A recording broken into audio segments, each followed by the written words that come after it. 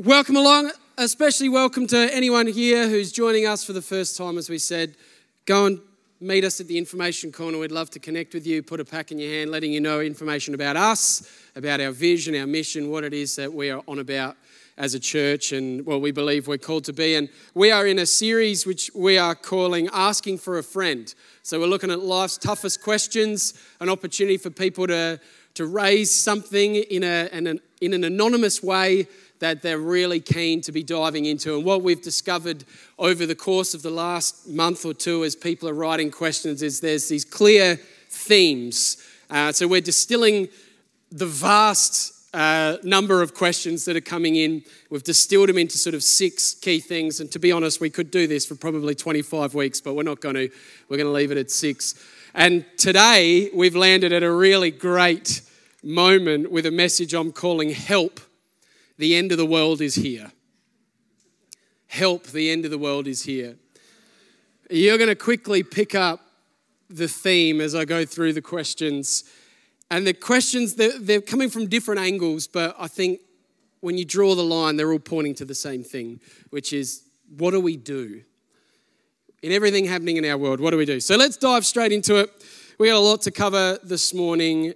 I'll read 5 questions, which I think will summarize those that have come in the best. So, number 1, the tribulation. Church present for this and tested / martyred / killed through God's wrath, bracket a beaten, bruised bride, bracket, or the church having already suffered man's wrath and persecution is not present, saved from God's wrath, bracket the restrainer removed, bracket, to then usher in the Antichrist and God's wrath only for the unbelieving world and unbelieving Jews, bracket those not fled to the desert, bracket, with tribulation saints being those that come to faith via witness of 2 prophets, 144,000 Jews, and the angels that roam the earth, question mark. Yeah, awesome. Number 2, the rapture, comfort and hope of Jesus' imminent appearance. Separate to second coming. For his church bride called to heaven, bracket, with those resurrected, bracket, with redeemed bodies for wedding feasts and crowns and prepared mansions, pre-tribulation saved from God's wrath, like Noah, to return with Jesus at the second coming to rule with him after the tribulation. Do you see the parable of 10 virgins in Jewish wedding tradition as being ready for unexpected rapture, half ready, half not, and the door shut, with God the Father knowing timing, but Jesus the groom does not? Or is the rapture in mid-tribulation or post-tribulation, or is there no rapture at all? That's so good. Now, we shift gears and a very different angle. The first 2 questions is what we would call eschatological questions. Everyone say eschatological, which is basically the study or the theology of end times. All right, and we'll talk about that in a second. These next ones are very pastoral. And as I cannot tell you enough, as I've been reading through questions that have come, especially the last couple of weeks around texts and emails and conversations with people, my heart has been breaking. Like there is a pastoral burden that is going to come with these questions, and you'll hear it. You'll hear it as I read them. And really, that's my heart in this message today, that we would address deeply these questions. Dave, I'm worried. These vaccine mandates are freaking me out. I'm not anti-vax, but I do believe people should have the right to choose what they do and do not put in their bodies. Is this the mark of the beast? It sounds a lot like it. Requiring evidence to buy and sell and be a part of society. Should we be afraid? Are we in the end times, Dave? If so, what do I do? Number 2, seems to be a lot of talk about Revelation going around these days. Are we in the last days? If so, what stance should the church be making to what is happening around the world? And number 3, help, exclamation mark. Does vaccine equal mark of beast? How can the church be so divided on this? And how can we be sure it's not when there seems to be so many parallels with Revelation? I do not want to lose my job over a vaccine, but I also don't want to be deceived by the spirit of Babylon's sorcery, Revelation 18:23, exposing myself as a false disciple and joining the ranks of those Jesus says he never knew. Matthew 7:21-23. I'm so scared right now. Please help me. That got me this morning and is getting me again. Let's stand. I think we need to pray. So let's do that. Let's stand to our feet. Let's pray. Father God, I can't answer these questions in my wisdom. I can't answer these questions in a way that is going to change anybody's lives. Only you can. Only you can speak to the depths of the soul. Only you can bring peace. Only you can bring hope. Only you can bring faith. Father God, we plead your blood over this place. We plead your mercy over our lives. And God, we pray that you would speak powerfully through your word this morning to each and every single person here, to each and every single person who would listen to this online today, tomorrow, next month, and the years to come. Lord, that you would build your church, that you would build your beautiful, unified, spotless bride, that she would know that she is loved by you, and that we would be devoted to one another and devoted to you, no longer divided, but united in the faith, proclaiming the goodness of Jesus Christ our Lord. We ask this in the precious name of Jesus, and all God's children said, amen. So you may be seated. There's so much in this. I could spend hours on each one, and I'm not going to do that. What we are going to do is I'm dividing this into three little categories. The first two, I'm going to scrape like Vegemite over toast. All right? Now, Vegemite is strong enough that you only need a little bit to get you going. So we'll do a little bit of a Vegemite scrape. Where I want to land is that this third section. So the first section I see is really where we stand on end times theology. What is our eschatological position as a church? Do we have one? Should you have one? Number two, is the vaccine the mark of the beast? I'm going to distill it down to that. Is the vaccine the mark of the beast? If so, what does that mean? If not, what does that mean? Then number three, what does all of this mean for us? Are we in end times? Are we in end times? And if we are in end times, what does that mean for us as a church? How are we supposed to act? How are we supposed to live? How are we supposed to behave? What should we do about everything that is going on in our world? Now, as I've been praying about this, I really have felt the Lord lay on my heart that this cannot be a session of information. This has to be a message of revelation. This cannot be eschatology 101 because you're going to walk up and leave and nothing's going to change. This has to be a moment in time where the Spirit of God comes and he speaks to the heart, not the head. And as he speaks to the heart, my hope and my prayer and what I believe God wants to do is that people who have come here fearful would leave full of faith. That as we walk out these doors, there would actually be joy. There would be a sense of the burden and the weight of the world being lifted off of our shoulders, and rather us taking on the burden of Christ, which is easy and it's light.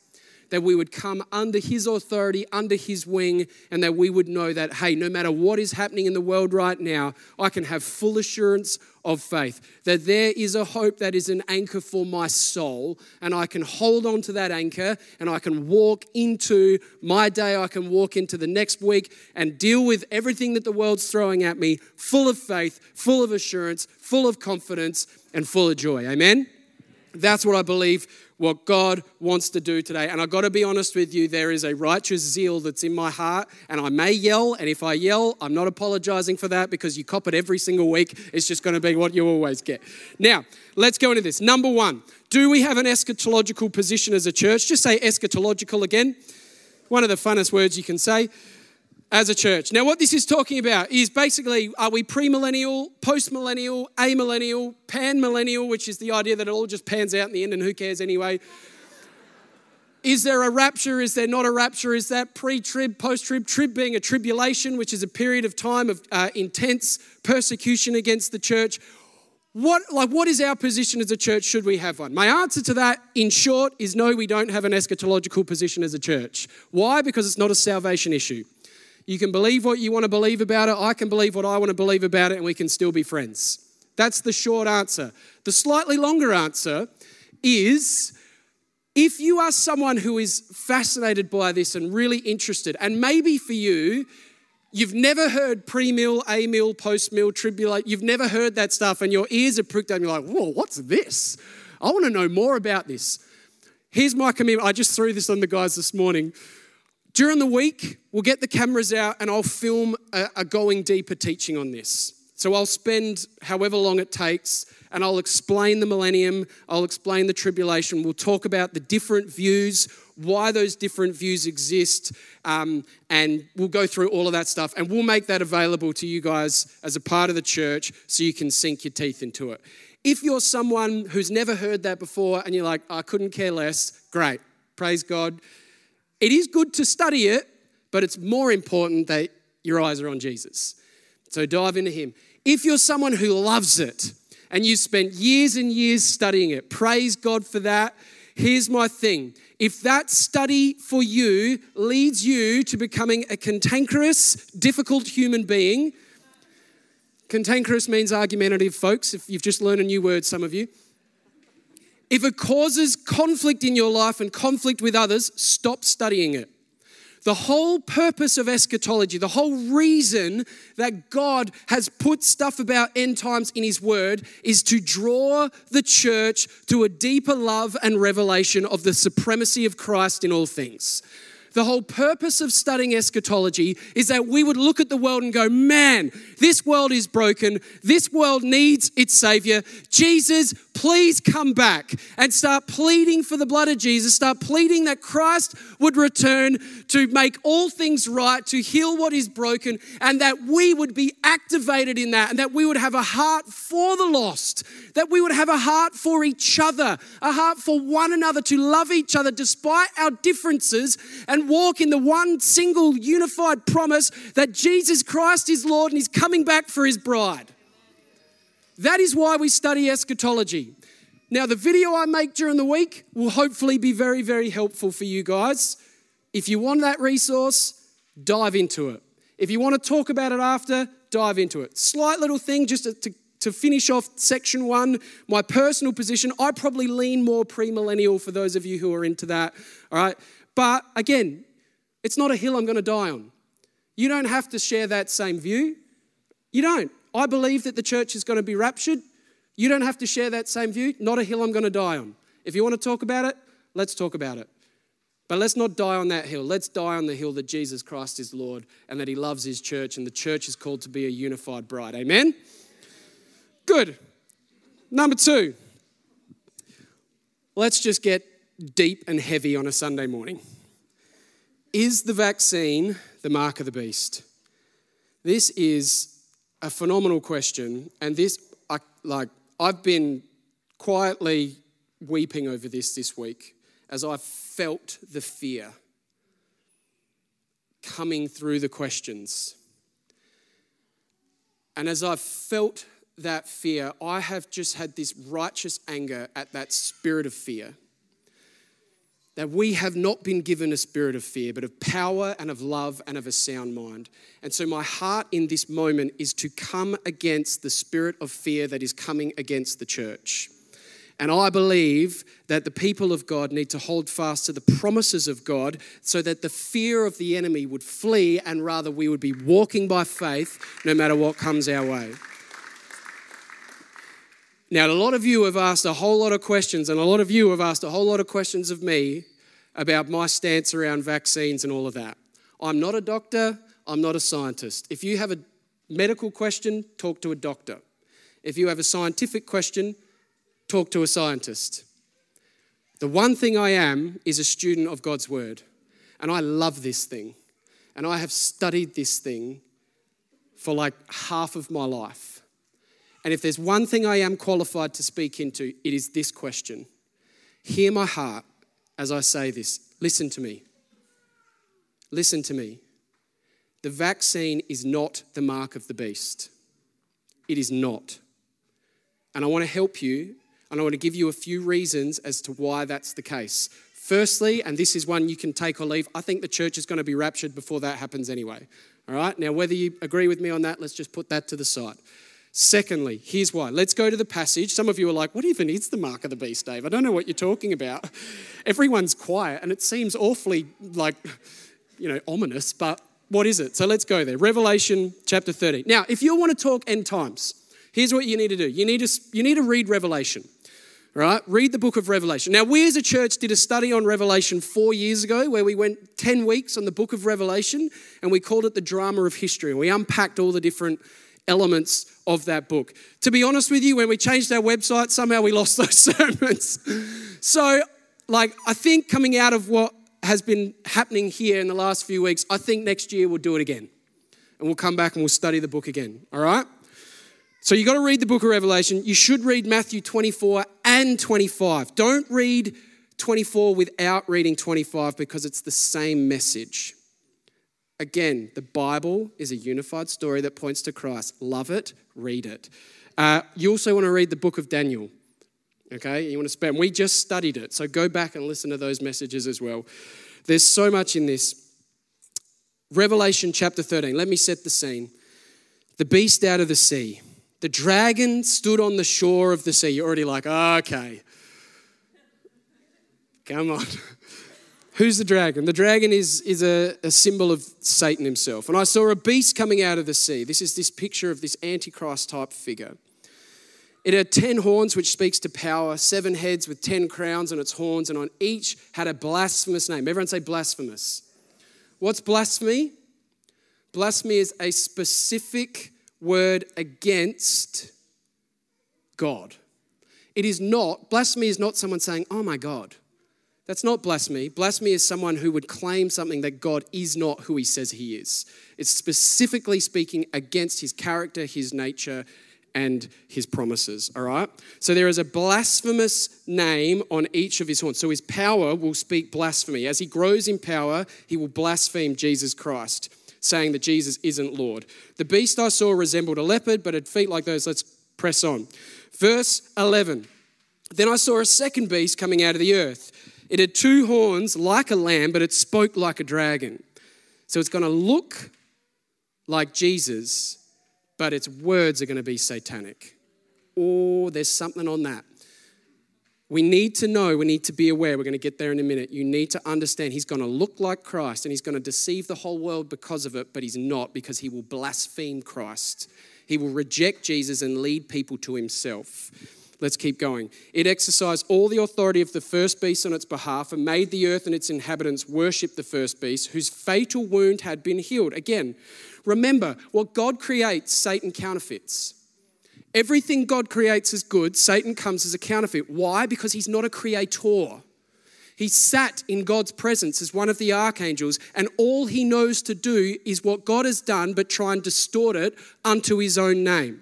There's Father, Son, and Holy Spirit. When you read this, you'll see that there's Satan, there's the Antichrist, and there's the false prophet, right? There is going to be everything God creates, Satan counterfeits. So we need to expect when we're looking at end times that we're going to see a counterfeit gospel, which is going to try and draw people away from the truth. So it performed great signs, even causing fire to come down from heaven to the earth in full view of the people. Because of the signs, it was given power to perform on behalf of the first beast. It deceived the inhabitants of the earth. It ordered them to set up an image in honor of the beast who was wounded by the sword and yet lived. The second beast was given power to give breath to the image of the first beast, so that the image could speak and cause all who refused to worship, someone say worship, the image to be killed. It also forced all people, great and small, rich and poor, free and slave, to receive a mark on their right hand or on their foreheads, so that they could not buy or sell, which is where the issue's coming right now, unless they had the mark, which is the name of the beast or the number of its name. This calls for wisdom. Let the person who has insight calculate the number of the beast. It is the number of a man. That number is 666. Now, maybe during the week I'll try and dive into this more in a deeper teaching. But the question you have to ask, is it actually a number? Some people would say yes, some would say no. But whatever it is, it's pointing to a man. It's pointing to this man who is going to set himself up as Christ. Go back to Matthew chapter 24. In Matthew chapter 24, verse 15, I think it is, Jesus says, actually, how about we read it just so I make sure that you hear it properly. Matthew 24, verse 15, Jesus talking about end times. In verse 14, and this gospel of the kingdom will be preached to the whole world as a testimony of all nations, and then the end will come. So when you see standing in the holy place the abomination that causes desolation, spoken of through the prophet Daniel, let the reader understand. So this person, again, this is about worship. This is why the vaccine is not the mark of the beast, because the mark of the beast will be specifically related to worship. It will be something that we must reject Christ. In order to receive this, you have to reject Christ and give your allegiance to this person who will set himself up in the holy place. What does that mean? It means he's setting himself up as God, because the holy place is where God is worshipped. And Jesus says it's the abomination that leads to desolation. He's talking about someone who will stand there as God and demand that humanity worship him. And because he's a deceiver, so many people in the world will be deceived, and they will turn and they will lay down their lives for this guy. And those who reject that worship will either be killed, or they will not be allowed to participate in society. Which is why there's this at the moment like, oh. But I just think what God's doing in allowing all of this stuff and all the conversation and all the trouble is he's trying to sift his church and prepare his church and say, guys, be aware of the signs and the times. This is what Jesus said. Matthew chapter 24, be aware of the signs and the times. Keep watch, keep your eyes open.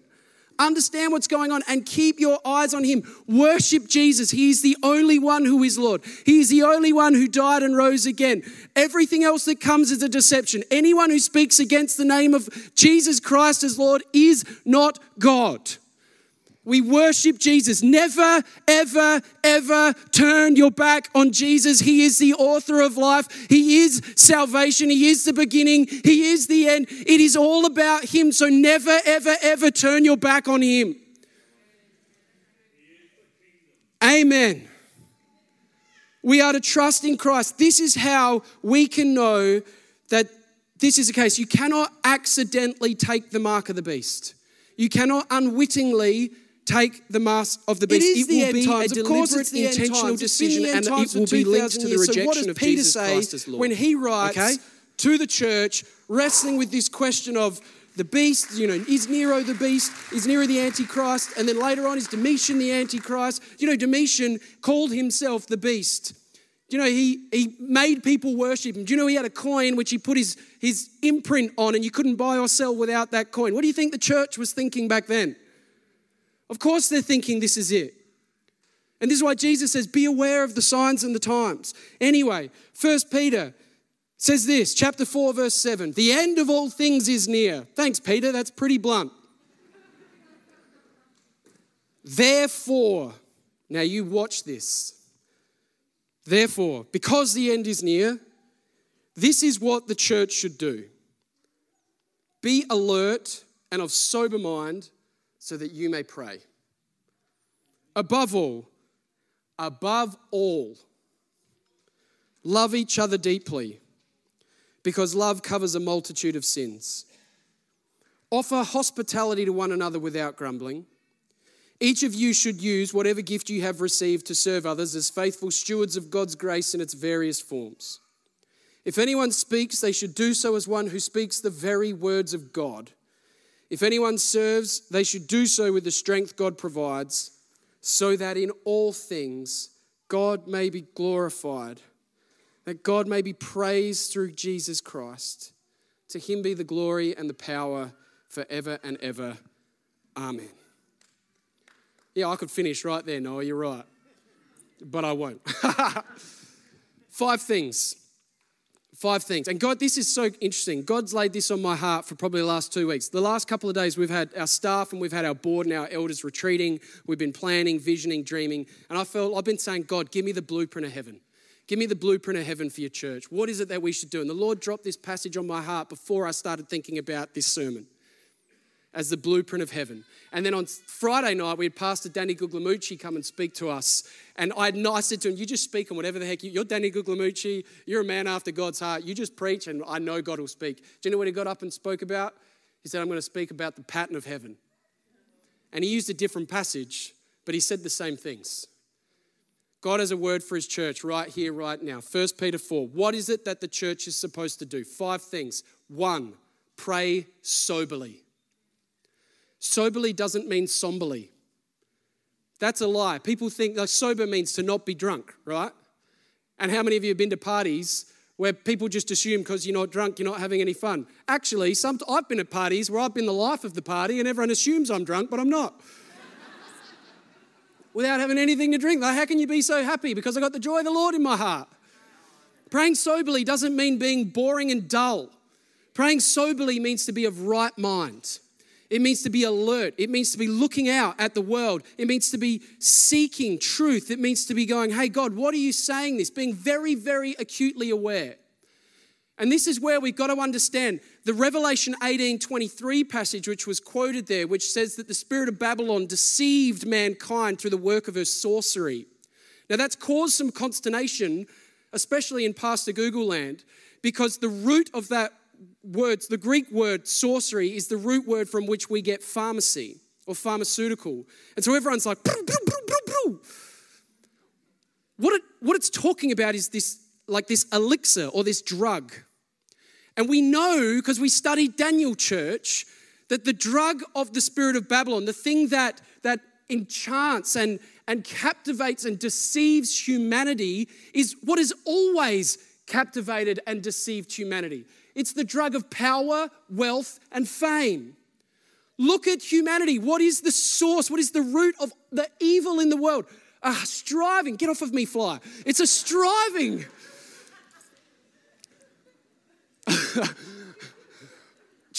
Trust the fly to break the flow. It's a striving for power, wealth, and fame, isn't it? This longing, this seductress. I want this. Even in the garden, Eve, what captain? You could be like God. Power, wealth, and fame. She didn't realize she was already made in God's image. It's this desire for me to be more than me to put myself in the posture and the position of God, to make God subject to me instead of me subject to him. That is the drug of Babylon. And that is the drug that has captivated our world. And all you have to do is look around, and that is exactly what's happening. Everyone wants to be their own God. Everyone wants to set themselves up as Lord. And the call on the church is to be alert to that, to have a sober mind, to not be sucked in by the drug of this world, but to stand firm in the fullness of Christ. We're not called to be drunk on the things of this world. We're called to be drunk on the Holy Spirit, which means to be filled to overflowing with God's presence so that we would know that he is our all in all. And as he is overflowing us, not only do we have peace, not only do we have a sound mind, but we also don't have a spirit of fear. We've got that spirit of faith. That's what it's talking about. Be alert, sober mind, full of Christ, that we might see and be aware and ready. Peter, in writing this letter, you've got to remember who he sat under. Who did Peter sit under? This is where everyone knows the answer. Jesus. He sat under Jesus. Which means when he's talking end times, what Peter's doing is he's not speaking out of his own wisdom. He's thinking back and he's going, well, what did Jesus say? And if you read Matthew 24 and 25, you cannot help but see the parallels. What Peter's doing here, he's sitting down, he's remembering Jesus on the Mount of Olives preaching, and he's going, that's right, this is what we should do. The end of all things is near. This is what we should do. What does Jesus say? He talks, the end of all things is near. Matthew chapter 25, he talks about the parable of the 10 virgins. And as he preaches on the parable of the 10 virgins, it's this picture that some are ready and some are not. And the message of that is watch and pray. What does Peter say? Be alert and sober-minded so that you can pray.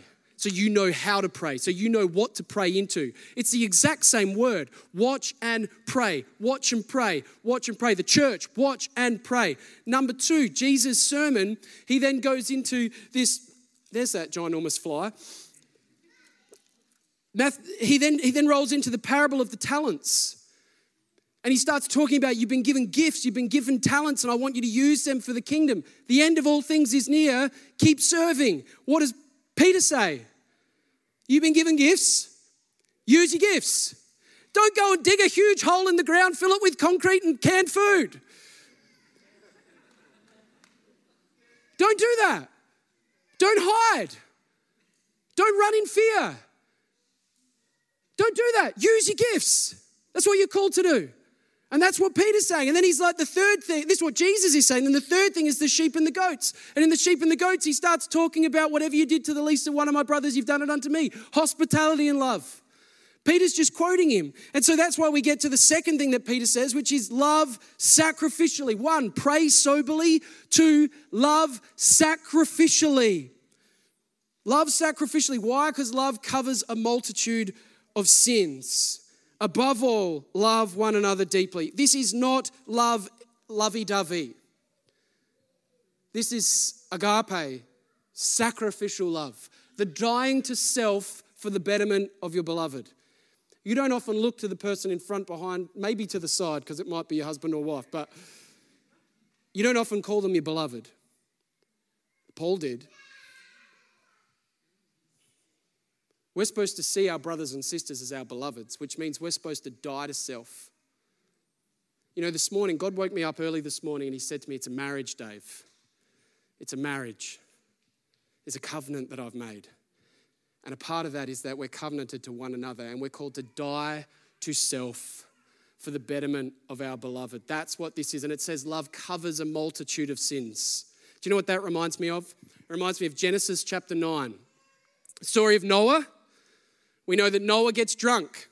Again, that picture of being drunk on the things of the world. And he's nude in bed, which is a picture of shame. And he's got 3 sons, Ham, Shem and Japheth. And Ham goes in, sees his dad nude, his nakedness, his shame and his sin. And he comes out and he says to his brothers, oh, Dad's nude in the tent. And what it's a picture of is gossip. It's a picture of spreading that sin. It's about exposing that sin. And then what Shem and Japheth do, it's such a beautiful picture, is they take a rug, they put it on, but they don't even walk forwards. They turn around, they walk backwards into the tent, and they lay the rug on their father's nakedness. And it's a picture of covering the sin. It's not sweeping the sin under the rug, it's a covering. The Greek word is kalypto, everyone say kalypto. And it literally means to veil or to hide as if it wasn't known, or hide as if it wasn't a thing. This is what it's talking about where Jesus covers our sin. He makes it disappear. He's the one who takes responsibility for it. That's what love does. It takes responsibility for another person. It dies to self for that person. That's what Shem and Japheth do. They take responsibility for their father's shame, guilt, and nakedness. In the church, we are supposed to do that. Not sweep stuff under the rug, but we're supposed to love with a sacrificial love. Which is, I might disagree with you, but I'm going to listen to you. The church needs way less Facebook confrontations and way more face-to-face conversations. Far too often, that's what I've read, and it's all this blowing up and people. That's not love. And I'm getting angry about it. Because the church should not be that. The church should be, hey, come over, come to my house, have a coffee or a hot chocolate if you're Brian Ambrose, sit down and talk about stuff. See each other's perspective and go, just because you disagree from me doesn't mean you're a weirdo. No, you're a brother or a sister in Christ and you have thought about stuff and I love you deeply and I want to gain an understanding. And even if we land at different places on the millennium scale or whatever it is, we can walk arm in arm together championing the gospel of Jesus Christ. Come on, somebody. That's what we're called to do. So stop it. Stop arguing. Stop complaining about each other and start listening and loving each other. And whatever your view on vaccines, you're welcome in this house. We love you. Regardless of your view, you are loved. We can talk about it. You might disagree with each other, but love each other. Amen? Number 3, welcome strangers. It says, show hospitality without grumbling. Do you know what hospitality, the Greek, literally means friend of stranger? Hospitality is not cleaning your house for 3 hours, putting on a 3-course meal and inviting your mates over. That's not hospitality, that's a dinner with friends. That's a good thing to do, keep doing it. But hospitality is when the bedroom has a floordrobe instead of a wardrobe, when the kitchen's a mess, when the carpet, you have to wear socks or else you can feel the dirt on your feet, and someone's in need. Hospitality is, I don't care, come over. Hospitality is, you need something, I'm your brother and your sister and I'm here for you. And it's not grumbling, it's joyful. It's joyful. It's like, yes, I get to love somebody today. I get to love somebody today. And I'm not going to share this story because it's not about boasting, but Joe and I have a lot of people at our house a lot of the time, and sometimes it's tiring. And someone came over recently, we had a group of guys over, we had a group of girls over, and there was probably something else happening too. Someone came in, they started crying. They're like, I just love the fact that the house is open. And we've had conversations where we're like, this can sometimes be hard, but that is the heart. And we remind ourselves constantly it's about doing it joyfully. Because that is God's heart for his church. God is a hospitable God. He is a friend to a stranger. And we have to remember that at one point in time, every single one of us were a stranger to God. And because of his hospitality, we're now part of the family. My heart is that each and every one of you here will feel a part of the family of God. That's why we have life groups, and it's why we encourage life groups not just to be a gathering of friends, but actually a gathering of strangers who become family. That strangers would become brothers and sisters. That's the heartbeat of this church. Number 4, I've got to move on. Serve faithfully. It says, use the gifts that God has given. Be wise stewards, faithful stewards of the gift that God has given you. Serve faithfully. Keep doing what God has put on your heart to do. If he's gifted you, use it. If you're a gifted teacher, teach. If you're a gifted prophet, prophesy. If you're a gifted hospitalitizer, hospitalitize. If you're gifted in helps. Do the things that God has called you to do. Don't stop doing them because you want to run around in a circle going, the end of the world's here. No, serve. Serve God. Join your local footy club. Join the soccer club. Join the quilting club. Join the chess club. I don't know, whatever clubs there are. Just be involved in society, loving people, praying soberly, showing that hospitality and using the gifts that God has given you. We do that, the gospel goes forth because it's all about Jesus and his glory. Number 5, band, you can come up and we'll close. The last thing, speak truthfully. Speak truthfully. Verse 11, anyone who speaks, they should do so as one who speaks the ESV says, oracles of God. Oh, I love that word, oracles. Speak as one who speaks the oracles of God. Pray soberly. Love sacrificially. Welcome strangers joyfully. Serve faithfully. And last but not least, speak truthfully. Speak the word of God. Have the word of God in your heart. Meditate on the word of God. It doesn't mean every conversation you have, someone says, how are you going? You say, well, John chapter 1 says. It's not what I'm saying. But what I am saying is live out of truth. Be a beacon of light. Be a bearer of truth. When falsehood's being spoken, when gossip's being spoken, when hate is being spoken, just come into that place and say, we're not going to put up with that. There's a beautiful story. A friend of mine who's an elder at a different church, and that church was going through some stuff. He had a young adult small group. He said they came over to his house and stuff was going on, and they all started straight away just going blah, blah, blah, blah, blah. And he said he just walked in as a father-type figure, and he just said, everyone stop it. He goes, this is the house of God. And you might disagree with some of the things that are going on, but your job is to pray for your brother and sister, so that's what we're going to do. And we're going to bless them.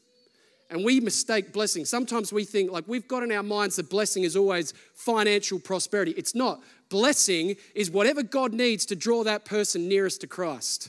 So if we're going to pray a blessing over someone, we have to recognize sometimes God's greatest blessing is that someone will go through hardship in order to bring them back to himself. Sometimes blessing is prosperity, but our heart can't be, Lord, correct them. It has to be, no, Lord, bless them.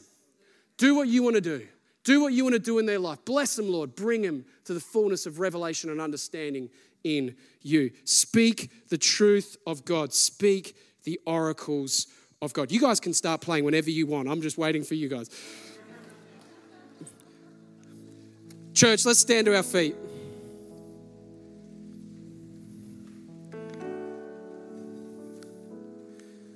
Just this past week, I've been thinking about the Lord's Prayer, having a chat with someone about the Lord's Prayer, and they asked me, what's my experience of the Lord's Prayer? And growing up in the Uniting Church, we used to say the Lord's Prayer a bit. Teaching in a Lutheran school, we'd say it all the time. And it became very much a ritual, like, our Father who art in heaven, hallowed be thy name, the kingdom come, the will be done on earth as it is. And you just say it. And I started thinking about that, and they said, well, what is it like? Do you use it? What does it mean to you? Have you reflected upon the Lord's Prayer and thought deeply about that? And a part of that, I started thinking back, and I remembered this occasion where there's a young lad who was worship leading in our old church. One of the first times he'd worship lead, he was pretty raw. And he decided that as a church, we should sing the Father's Prayer to the tune of Old Lang Syne. Lang Syne? Lang Syne. Is it Lang Syne? You know, the New Year's Eve song. Our Father who art in heaven, hallowed. Anyway. And it was really interesting. It was a bit weird. We were kind of laughing because we were like, oh, it's New Year's Eve song, but the Lord's Prayer. Anyway, in that moment, as I was reflecting on that, I started thinking about what God has to say in that moment. And his heart in that was that we would know that from year to year, he's still our Father who's hallowed. We should still be praying, thy kingdom come, thy will be done on earth as it is in heaven. We should still be praying, give us this day our daily bread. And as we pass from one year to the next, the message was that God has done all of those things. He is faithful. He's faithful through the generations. He's faithful in every season. Friends, as we look at this topic, end times, help, the end of the world is here, can I encourage you? God is faithful. God is faithful. There is no problem that he is not big enough to handle. He is above all things. He is supreme over everything. He is faithful. He is true to his word. He will not forsake you. He will never leave you, ever. Behold, I am with you to the very end of the age. That is his promise.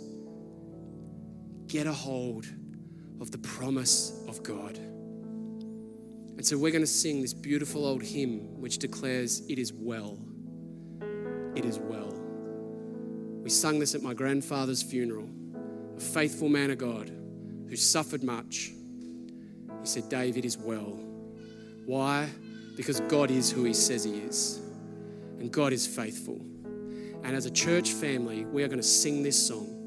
And we're going to declare in the chaos of this world, it is well. Because he is faithful. He is faithful.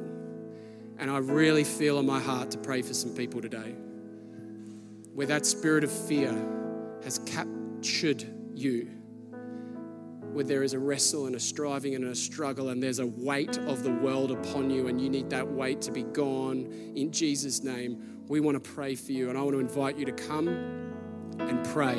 And if we can have prayers come forward, come, let's pray, let's seek God, and let's declare the goodness of God in the land of the living. Amen? Come, sing, and declare the faithfulness of God. Lord, we love you, we praise you, we worship you, we adore you. We declare that you are faithful, we declare that you are true, we declare that you are just, we declare that you are merciful, and we declare that nothing can snatch us out of your hand. Nothing in all creation can separate us from the love of God in Christ Jesus. And if our eyes are on you and our hearts are surrendered to you, you will give us wisdom and you will give us strength in our time of need. I pray for that wisdom. I pray for that strength. And I pray for that peace. In the name of Jesus, we say, amen. You've been listening to a sermon from Hills Baptist Church. To find out more or to hear other great content, find us at hillsbaptist.com or on your podcast app.